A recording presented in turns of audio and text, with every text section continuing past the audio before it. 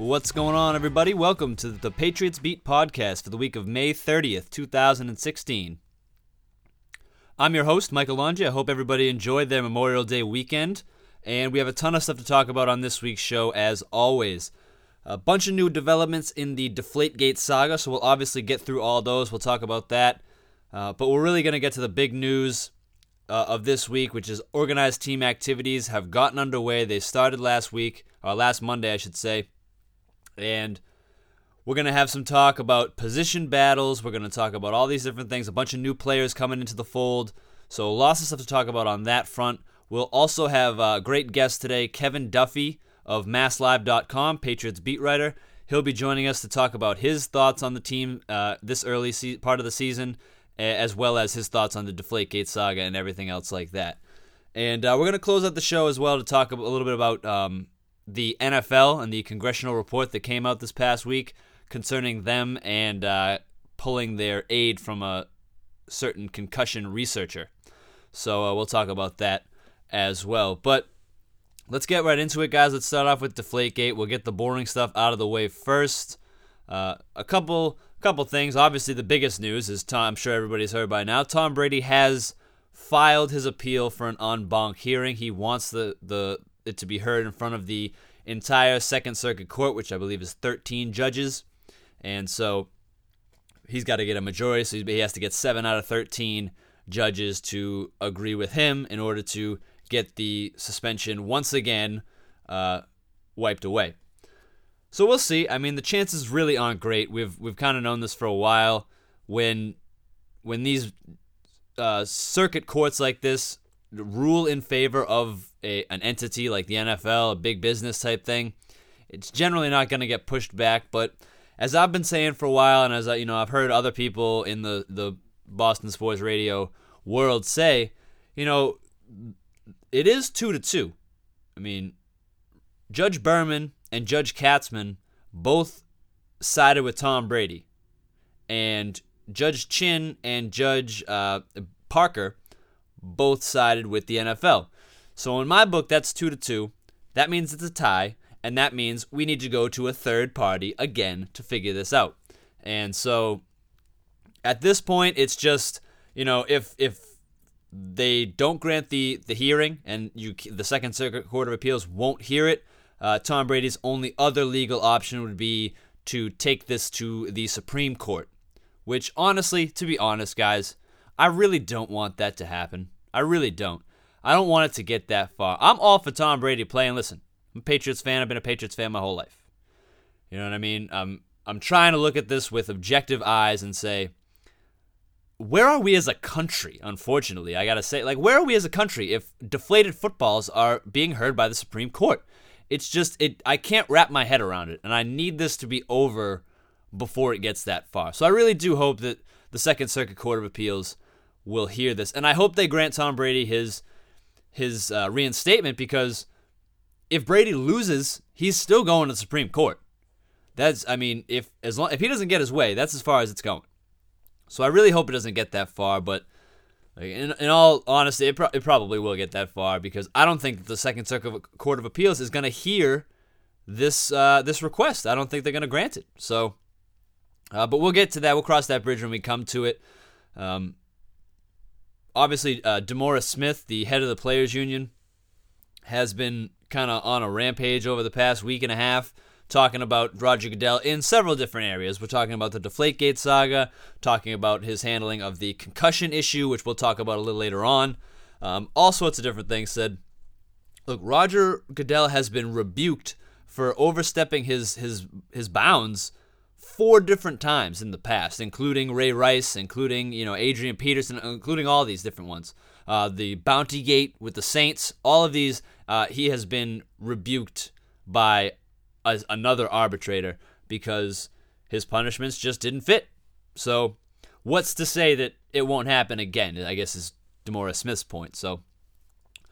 But look, that's what happened. So Brady has officially filed the appeal. The deadline was last Monday, May 23rd, and he filed it on that day at 5 o'clock that night. So that's happened. That's official. We're going to see. I'm sure we'll find out within probably a few weeks whether that hearing is going to happen or not, and then, subsequently find out when that hearing will happen, if it does happen. So, but there were a couple other things in Deflategate news that came up over the past week, and one of them is really interesting to me. Both of them are really interesting to me. One of them I think is a lot more influential, I should say, than the other. So we'll start off with the Patriots. So for the most part, the New England Patriots have kind of kept out of the Deflategate business. They've kind of not really had a position. They put up the Deflategate Wells Report and Context website, all that stuff, but they never really officially came out and said, we're behind Tom Brady, right? They never officially did that, like with an official statement. And this looks like this is as official of a statement as you're going to get. The New England Patriots, as a team, filed an amicus brief on the behalf of Tom Brady in this appeal. So, for those of you who don't know what an amicus brief is, it's a friend of the court type brief. It's a third party who comes in with to present new information to the court, things like that. And they really don't have any real standing, because a judge can listen to the amicus brief and allow it into testimony or whatever, or a judge can just simply ignore it. They don't have to. They can ignore it if they want to, basically. So these two amicus briefs that were filed this past week could, in fact, mean nothing. But it is worth it to talk about them, because I think one of them will actually be a little more influential than the other. So starting with the Patriots, they filed an 8-page brief on Wednesday, which, basically said the Patriots said, quote, they stand to lose their all-pro quarterback for 25% of the upcoming regular season based on a severely flawed process. The Patriots strongly believe nobody tampered with the footballs during the AFC Championship game. So they also said the Second Circuit Court panel, quote, endorsed the outcome of a highly manipulated and fundamentally unfair process designed and used by the commissioner to reach and justify a predetermined outcome. So, quote, it renders meaningless the vital protections afforded by a bargained-for right to appeal and to obtain and present pertinent evidence. So, and it says, finishes it off with, its impacts will be felt far beyond the NFL. So this is, in my opinion, this is good. This is Robert Kraft fighting back at Roger Goodell. This is him finally sticking up the middle finger and saying, I hate what you've done to my team. I can't believe you've taken it this far, and I'm finally sick of it. I need to be heard. I need to say this. And so he released this, sent this to the court as an amicus brief. Could it be heard? Maybe. I think it was more of a PR thing. I think it was more of Robert Kraft going out there and saying, listen, I still haven't forgiven this guy, Goodell, for taking away my draft picks, taking away my money, taking away my quarterback, all these different things. I still hate this guy. You know what I mean? So that's kind of what I got out of this one. It is kind of significant, though. I mean, it's the first time a team has filed any sort of legal papers against the NFL. A team/ownership group has filed legal papers against the NFL since Al Davis sued the league back when he was trying to move all over creation, when he moved from, Oakland to LA, and he wanted to move to Anaheim, and he wanted to do all these different things. He was suing the league, and that was back in the 80s and 90s that he was doing that. So it's fairly significant, but in the end, I think it was more of a PR type of a thing for the Patriots to release it. The other amicus brief that was filed, however, I think might have a little more water. Now, granted, it could hold no water because the judges could just elect to not pay attention to them and just simply ignore them. But this one looks like it's got some legs. I mean, another 8-page brief. It was filed on behalf of Tom Brady by 21 different professors from all these different prestigious universities in the country, MIT, Cal, Michigan, USC, Stanford, Delaware, Purdue, the University of Pennsylvania, Boston College, Minnesota. All these different schools had professors from all these different schools filed an amicus brief basically that focuses on the ideal gas law and says that, with the ideal gas law necessarily causing the air pressure in footballs to drop during the first half of the game, tampering with the footballs would have resulted in dramatically lower readings than the actual numbers measured by the NFL. So, and while that's good and fine, we've heard all these different science things for a long time, and honestly, it makes your eyes glaze over because you just don't want to hear it. I hated this kind of stuff in science because the math and I just hated it. But this kind of caught my eye right here. Included with the written presentation is a claim that the professors have obtained field pressure data for more than 10,000 outdoor NFL games played since 1960. And so with that, 10,000 outdoor NFL games since 1960, approximately 61% of all games would have included footballs that dropped in air pressure below the minimum of 12.5 psi if the footballs were inflated to 13 psi at kickoff. Now, that would be because of air temperature changes, air pressure changes, things like that. Now, these are scientists. Now, I'm going to probably go with what they're saying. But, I haven't looked at the data for myself. I probably wouldn't be able to decipher it if I did. But there are certain things you can look for. I've taken weather and climate classes in the past in college. There are things you can look for to figure out, obviously, barometric pressure and air temperature and all these different things, moisture content, all these different things have an effect on the air pressure inside of a football. So if they're looking at 10,000 different games and they're probably running simulations through computers and finding that 61% of games would have air pressure drop below 12.5, then, that's pretty damning evidence, I would say.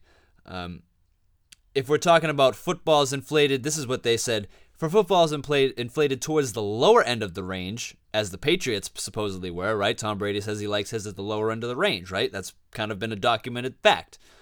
So if we're saying, okay, so the Patriots have theirs maybe set to 12.5 psi, roughly 82% of all games would have included footballs below the minimum psi level if that was the case.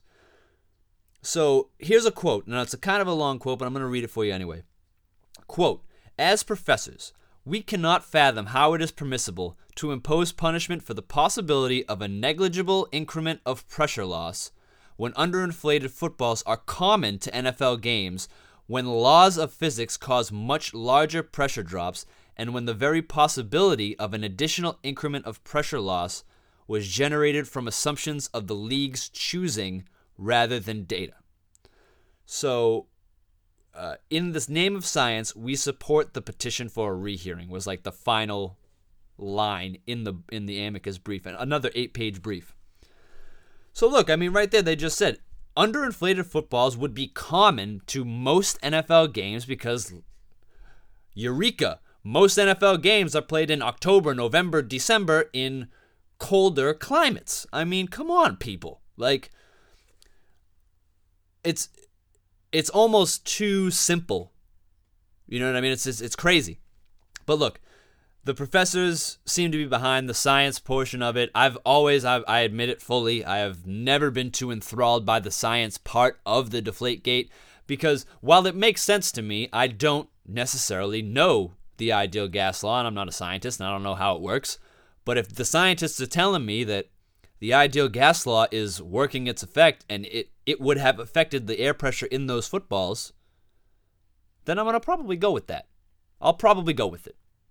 So I think that's the amicus brief. If there's any amicus brief that's going to hold any water, I think that's the one by the professors, simply because of the science and the appearance of data. It appears that they have, if they say they have 10,000 outdoor NFL games, the air temperature data for that stuff, then that's data. That is kind of irrefutable, right? That's what I always envision data to be. Facts, numbers, things that you can't manipulate, right? So, I don't know. I'd probably go with that amicus brief if I was to choose any to hold any water. But like we said, they could just go ahead and ignore every amicus brief and just say, no, we're not hearing it, sorry. And they're well in their right to do that. So, But there's your Deflategate updates for the past week. Look, I've been sick of it for a long time. I'm sure everybody else has. Hopefully this will be over sooner rather than later so we can get on to talking about actual football, but unfortunately, I think it'll probably be sticking around for a little while longer, at least until the beginning of next season, at least. So, but with that being said, let's talk some actual football, guys. Let's talk some actual football. Organized team activities have started. They're underway. There was 3 practices this past week on Monday, Tuesday, and Thursday, with the Thursday practice being open to the media, the first one that was open to the media. As far as the timeline for the rest of OTAs and training camps and things like that, there will be another week of practices, 2 more practices this week on June 1st and June 2nd, and a 3-day mini camp the next week from June 7th to June 9th. And 3 more days of OTAs the next week after that, June 13th, 14th, and 16th. So, and then they'll have about a month off and then hit training camp hard at the mid to end of July. So there's your timeline, but really what we're going to talk about this week is kind of just an outline because, it really is early in the process. These guys just got out on the field. It's a lot of conditioning drills. It's a lot of, getting to know the playbook. It's a lot of kind of just running around and working with each other and things like that. But it is an opportunity to at least start talking about position battles and things like that. Like, there's several positions this year that are going to be up for. There's going to be chances to make the roster. So, I'm looking at running back, wide receiver, defensive line, offensive line, defensive tackle, defensive back. Because, there's really only 2 proven defensive backs, and we have 1 second-round pick. So, there's a lot of room for players to make an impact and come out here and show what they've got. So, let's start with running back right now. We'll say that the locks for the roster. I'm Dion Lewis, obviously, coming off the ACL surgery, which, by the way, I should mention this. I believe it was Mike Reese of ESPN Boston released a report this past week that said Dion Lewis is actually on track to be ready for the season opener, which is great. He tore his ACL back in November 8th against Washington, had surgery 10 days later, which means he's had just about 6 months of recovery time so far. Patriots taking a very slow, conservative approach. He was not at OTAs this past week.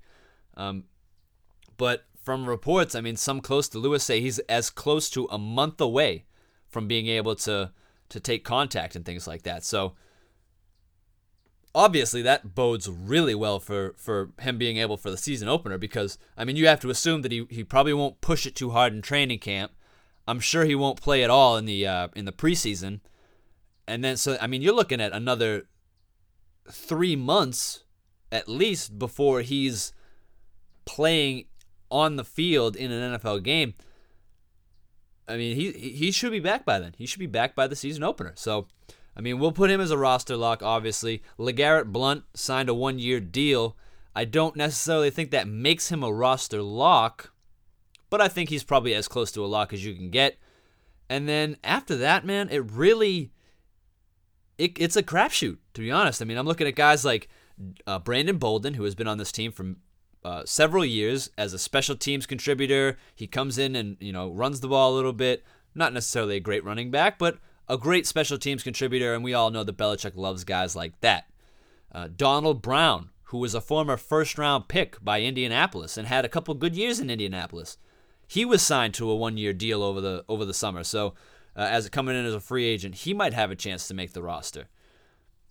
The kid DJ Foster, who I talked about a couple weeks ago on the show, who was an undrafted free agent, who the Patriots actively went out after him. He had a phenomenal high school career, a phenomenal college career in Arizona State in college, and I think he's a guy. He's a Shane Vereen, Dion Lewis type guy. He can run, he can catch, he can do all these things. He's got a lot of burst, so I think he's a guy that will more than likely make the roster.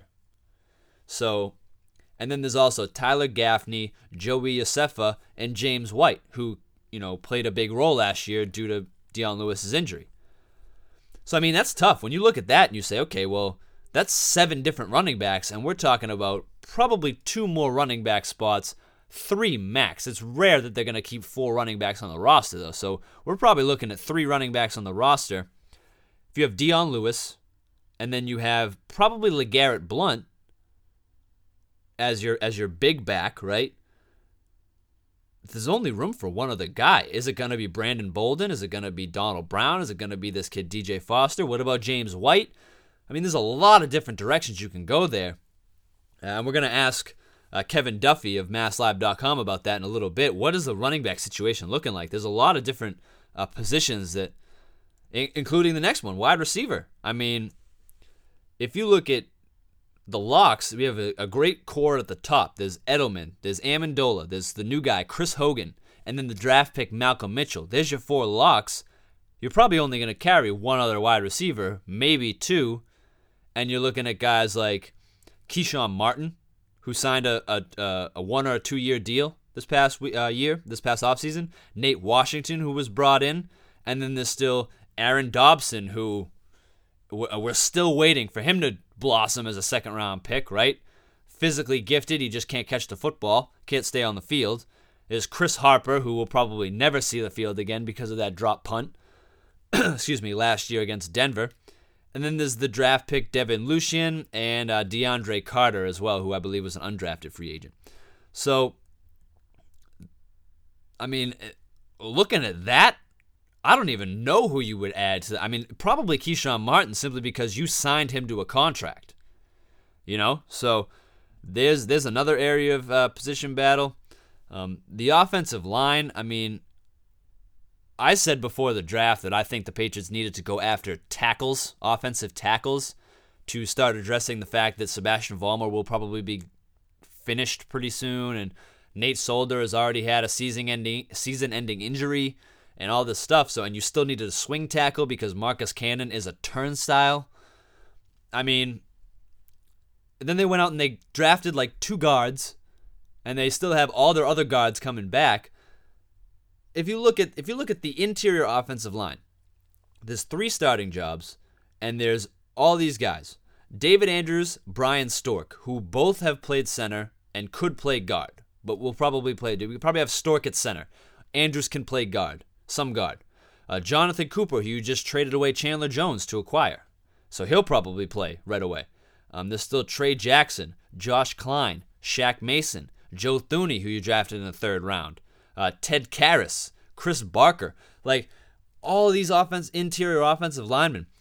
I know that Thuney is a guy who is considered to be pretty versatile. I know I mentioned a couple weeks ago that he played his entire senior year at NC State. He actually played left tackle for the Wolfpack as opposed to left guard.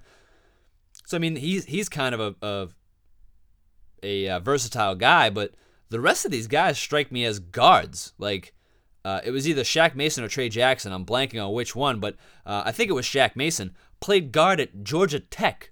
Like, they ran a triple option. They threw the ball maybe like 2 times a game. Like, you know what I mean? So, I don't know. The whole offensive line situation right now is kind of perplexing to me. I don't know why they didn't go out to get more tackles.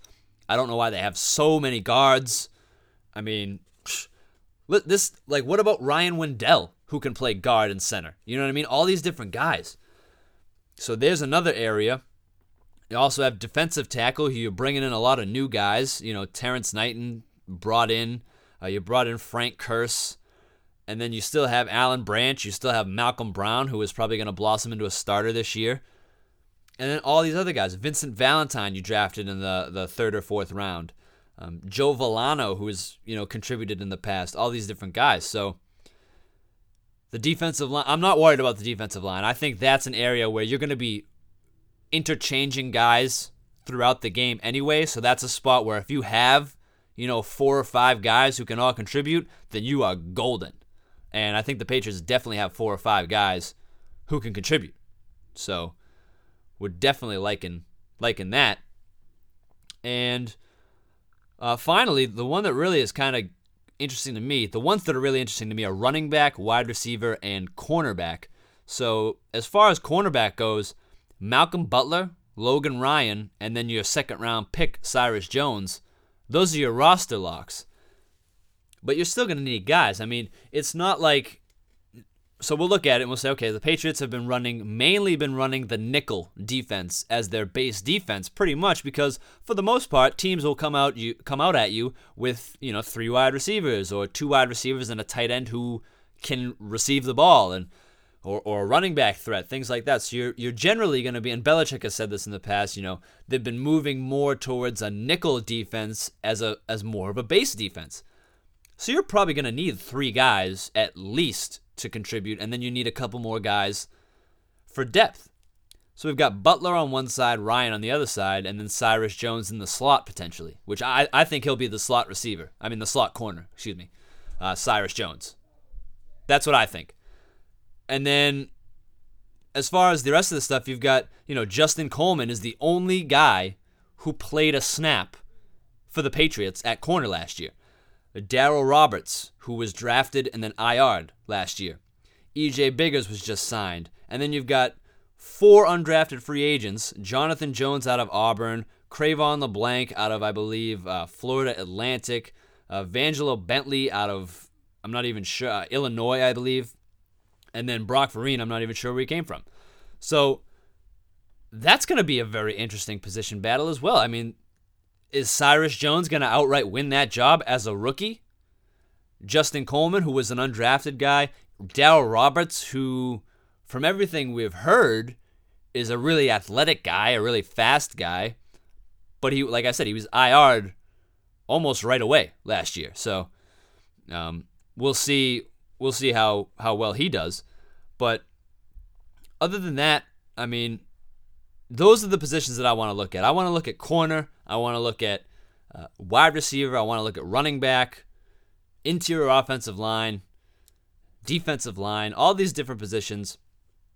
The Patriots by no means are all set as far as their roster goes. There's going to be a lot of roster movement, guys. There's probably going to be players who you saw last year who are going to get cut.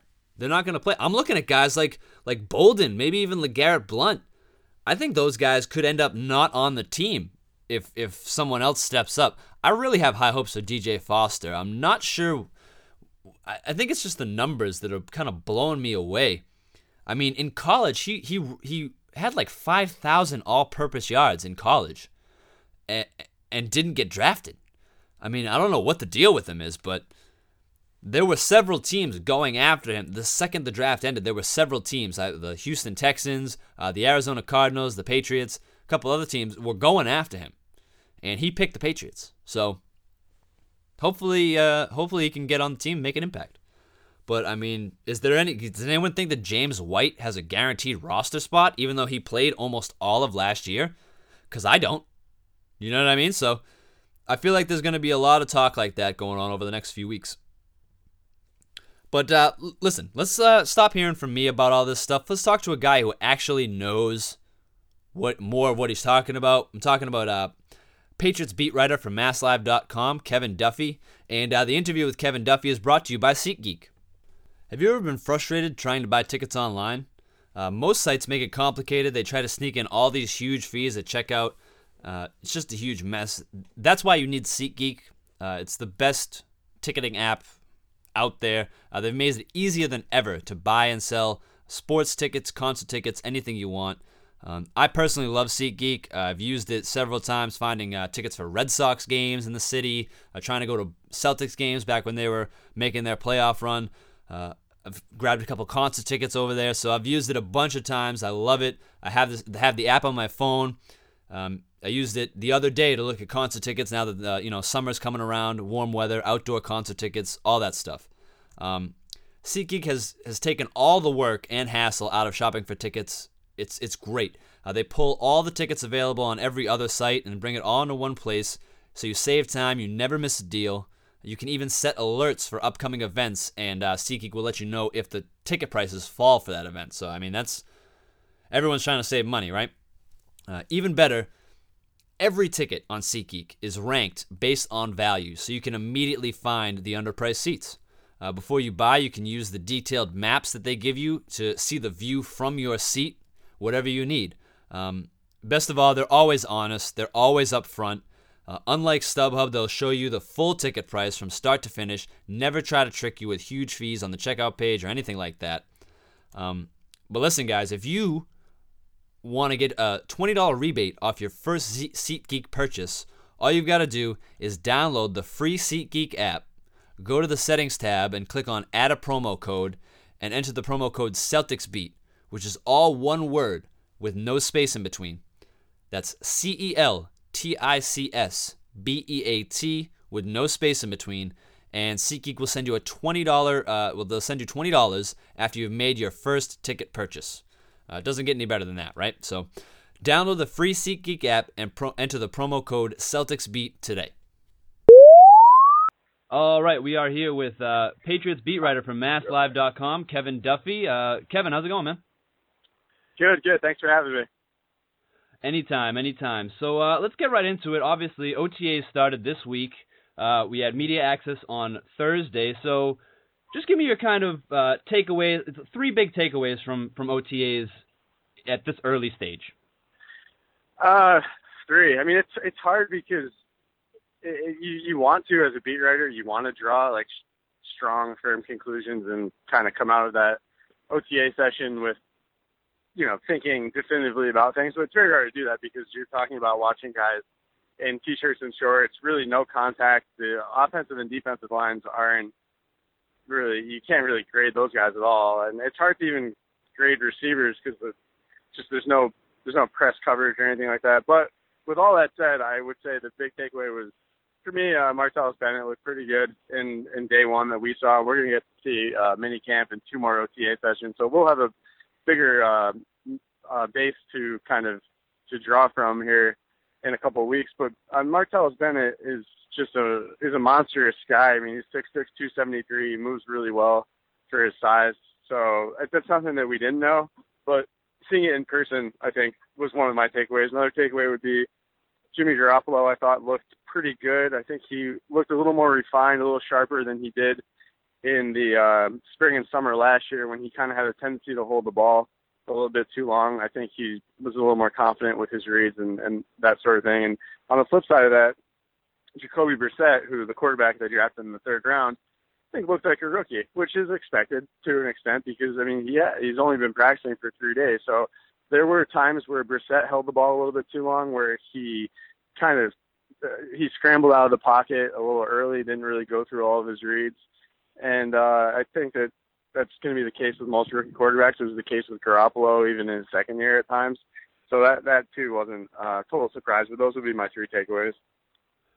So just for people who aren't necessarily up to snuff on OTAs and things like that, they're mainly running 7-on-7 drills, 9-on-9 drills, stuff like that, right? Yeah, it's 7-on-7, 11-on-11. There are actually no individual receiver corner 1-on-1 battles yet, so that doesn't happen until training camp. So it really is, it's limited. It's hard to, and I know that's not what people want to hear, but it really is hard to make absolute conclusions from OTAs. It's basically a passing camp, and even the way that the receivers are covered it's not realistic. It's not like a game speed kind of thing sometimes. So it's hard to really draw much from it.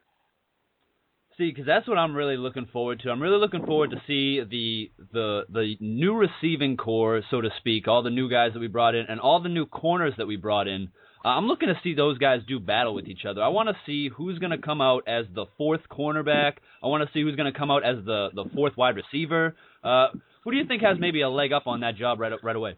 Yeah, those are 2 of the interesting positions, I think, because the bottom of both of those depth charts are kind of unsettled. So you have, I guess we'll start with receiver. The locks for receiver are Edelman, Amendola, Chris Hogan, and Malcolm Mitchell, the 4th-round pick. So that probably leaves 1 spot at receiver. And you have a host of guys competing. So you have Keyshawn Martin, who signed a 2-year extension in January and has $600,000 in guaranteed money. So just by that alone, I would think that he's probably the favorite to win the number 5 receiver job. And then competing with him, you have Aaron Dobson, who's everyone has written off. And I mean, physically, Aaron Dobson is a talented guy. There's a reason why he was picked in the second round. It has not come together yet, but he's still here, so he has one more chance, I guess, to make the team and do something. And then at the bottom of the depth chart, too, you have Devin Lucien, the 7th-round pick, Nate Washington. So you have a host of guys there. I'd say Martin has the leg up. And then at corner, the locks are Malcolm Butler, Logan Ryan, Cyrus Jones, the 2nd-round pick, and then you have a bunch of guys competing for the 4-5 job. You have Darryl Roberts, who was a 7th-rounder last year, is an excellent athlete, ran like a 4.33 or 4.36, had like a 6.66 3-cone, which is awesome. You have Justin Coleman, the undrafted free agent, who was the nickelback last year, played a lot, had a lot of experience. You have EJ Biggers, a free agent they signed. You have Brock Vereen. You have 3 undrafted free agents. Jonathan Jones of Auburn is probably the most prominent among them. Ran a 4.33 40. So there's a bunch of guys there. And again, that's kind of, that'll sort itself out in training camp. And I do think the one interesting wrinkle there, especially at wide receiver, is that Edelman and Amendola are hurt. So it's going to give a lot of those other guys a chance to get first-team reps and see what they can do basically with Brady. And that'll go a long way in determining which one of those guys makes the team and which doesn't. Yeah, that was actually going to be my next question. Obviously, Edelman and Amendola not getting any work into yesterday because they're coming off surgeries. Edelman on his foot, Amendola on his knee. So does that, like you said, that opens up the door pretty much for all these other guys to maybe really contribute?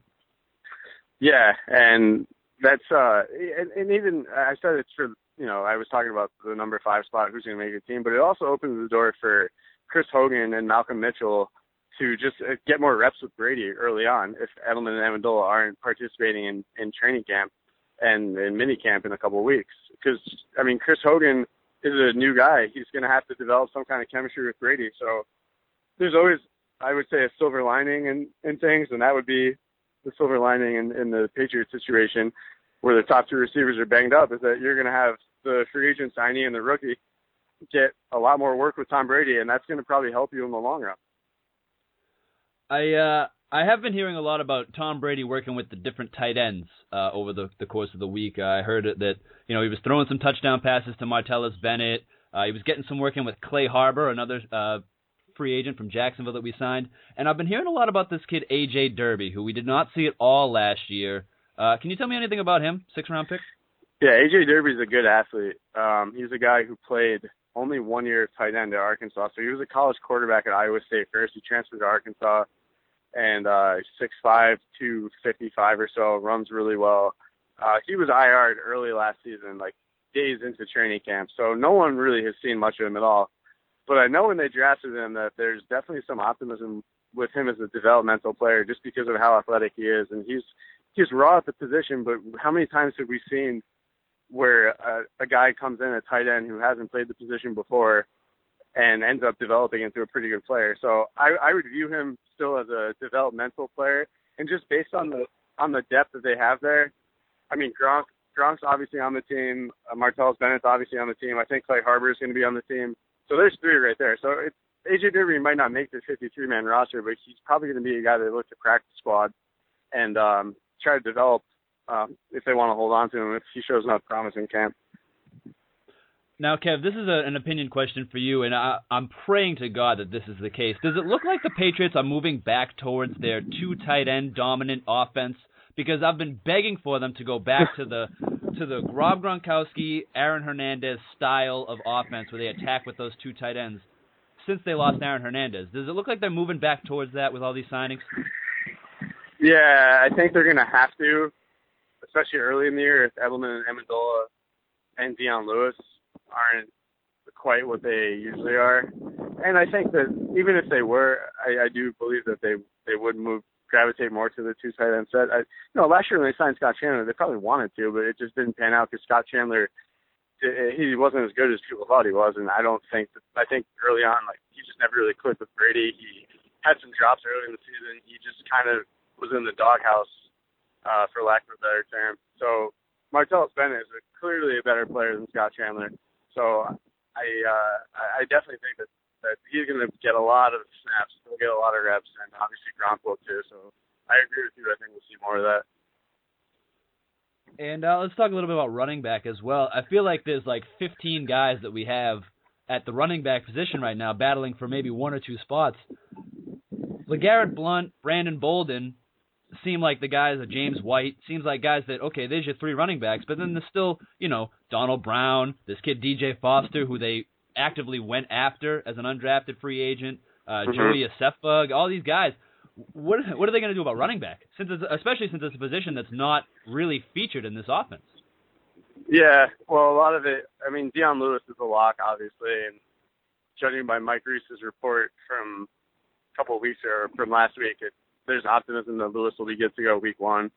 Again, who knows if he's going to be himself or 100% week one, but he might be on the field. So anyway, Lewis is a lock. LeGarrette Blount. Before the draft, I didn't think he was a lock, but they didn't draft a bigger back. I believe Blount would be a lock too. Bolden,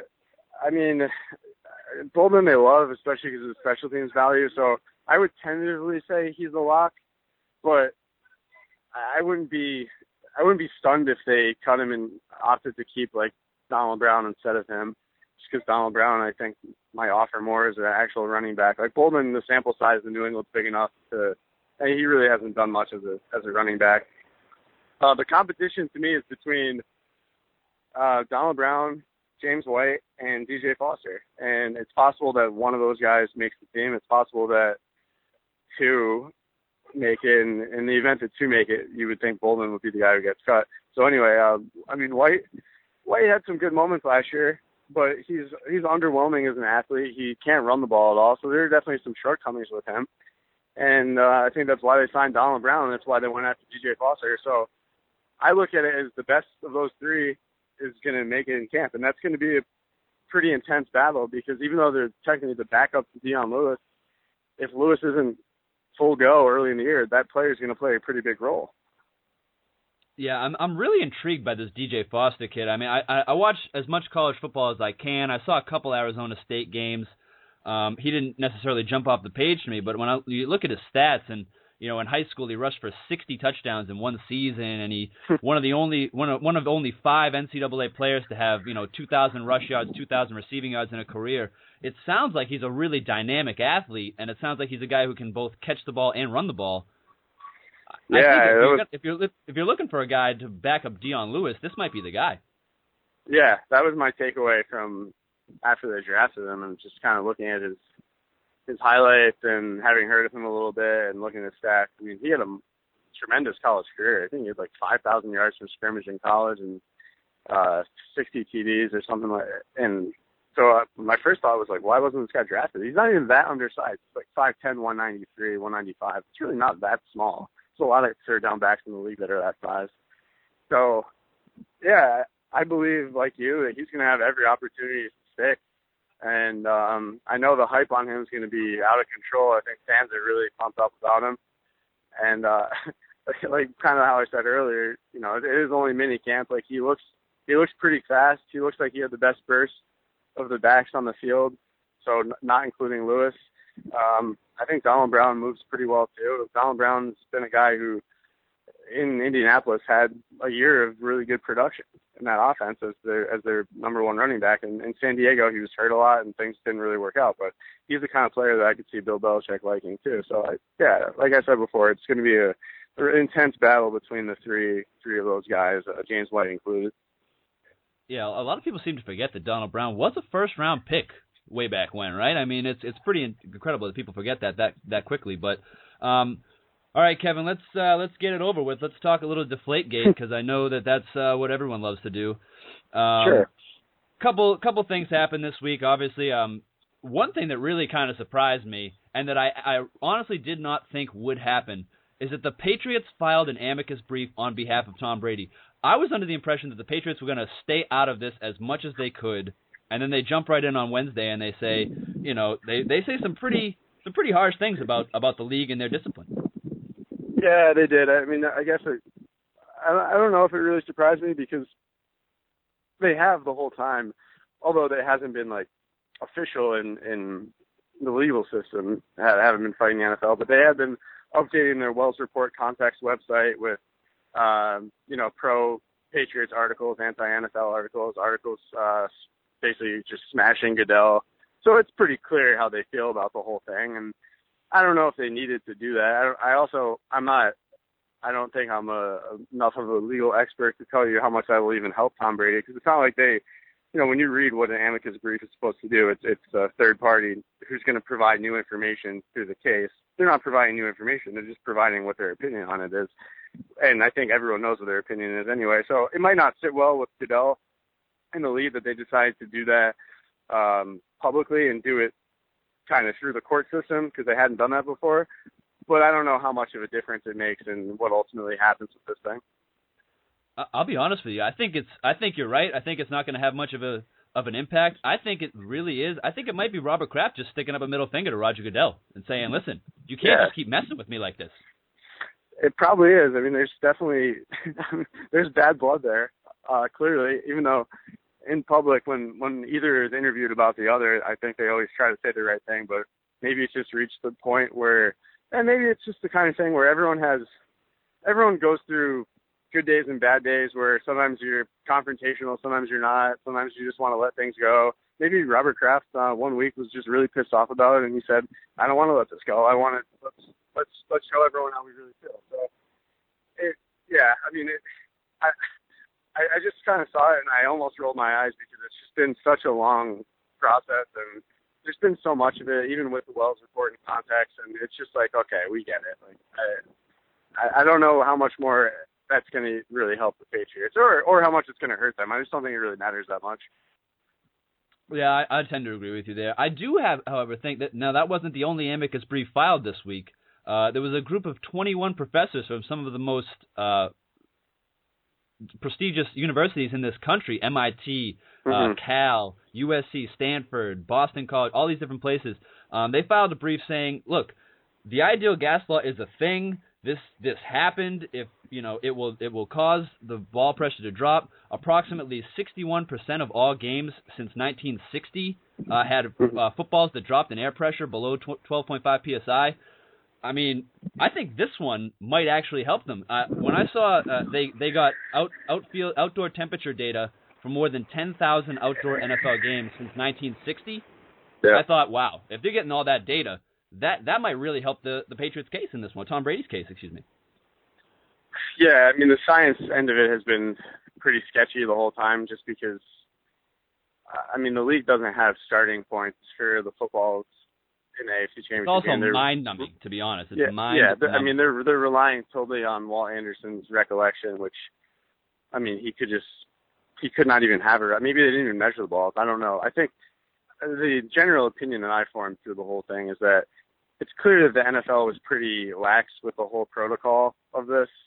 So the idea that they're going to go out and slam you and suspend someone 4 games for something that was never a big deal before they decided to make it a big deal is pretty outlandish.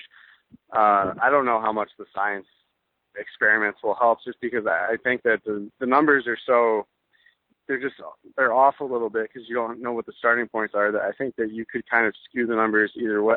I think that the argument could be made either way. Like you talk about the numbers that the professors threw out, and I could say, well, the Colts footballs that were measured were still deflated more significantly than the Patriots. So what does that tell you? So you could go back and forth with all that, and the science to me has never been. I mean, it's an example of how the NFL just botched the whole thing, and they knew what they were doing. They went in with basically a sting operation, and they still screwed it up. So it just was an example of the league's incompetence when it came to handling this, from literally the moment it started to the moment it finishes. The league has been incompetent the entire way. Speaking of the league's incompetence, I mean, any thoughts on the congressional report that was released this past week, talking about how the NFL actively tried to influence the concussion data, and then Roger Goodell goes out and says, "Oh yeah, no, I didn't read the report." Like, can you be any more arrogant? Oh no, I mean, that's the thing. The report I would call that like a bombshell report.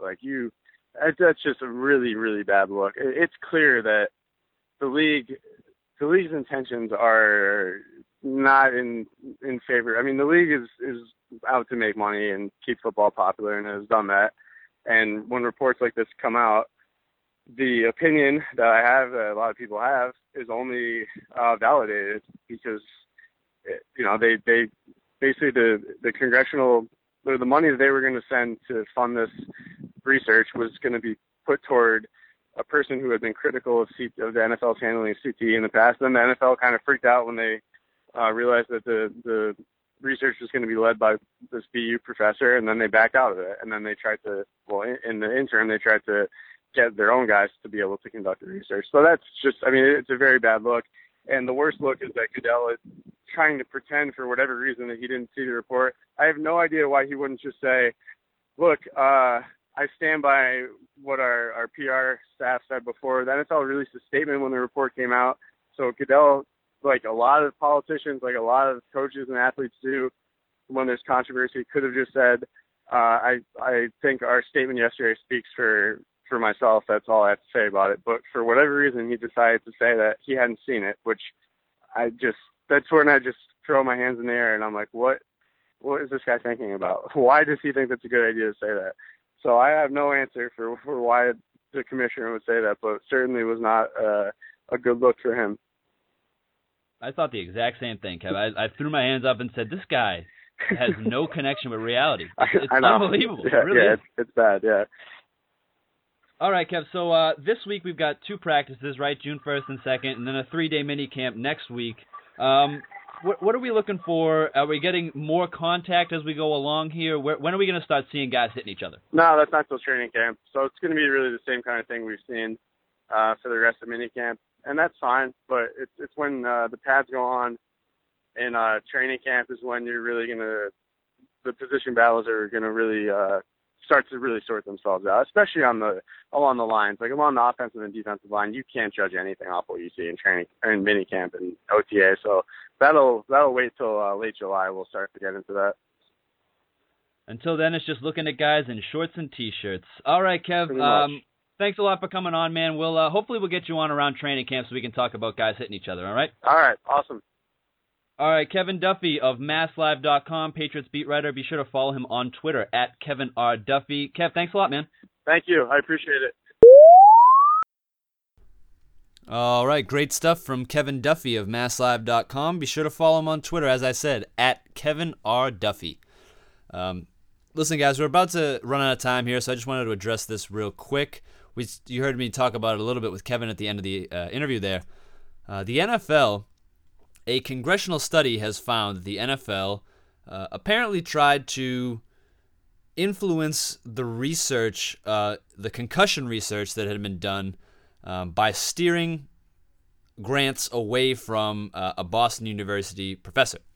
So the NFL agreed back in 2012 to donate lots and lots of money, tens of millions of dollars, to concussion researches, things for overseen by the National Institutes of Health, which is good. I mean, everyone kind of was like, they should be doing this, right? According to a study conducted by a congressional committee and released on Monday, this is a quote from the report. Our investigation has shown that while the NFL had been publicly proclaiming its role as funder and accelerator of important research, it was privately attempting to influence that research, the study concluded. Quote, the NFL attempted to use its, quote, unrestricted gift, unquote, as leverage to steer funding away from one of its critics. That critic was Dr. Robert Stern, who is the chief of the CTE department at Boston University. The NFL came out and rejected all accusations. It was conducted by Democratic members of the House Committee on Energy and Commerce. Quote from the NFL, there is no dispute that there were concerns raised about both the nature of the study in question and possible conflicts of interest. These concerns were raised for review and consideration through the appropriate channels. And then, they asked Roger Goodell about it at the league meetings, and he basically was just like, nope, haven't read it, haven't read the report, don't know, blah, blah, blah. Just, being just arrogant about it, as arrogant as he is. It's just awful, man. Honestly, stand up and your game is hurting players. It. It's been shown. And over and over and over again, all these owners will just say, oh, well, it's the research is inconclusive. There's no way to really tell. You know what I mean? We have no idea.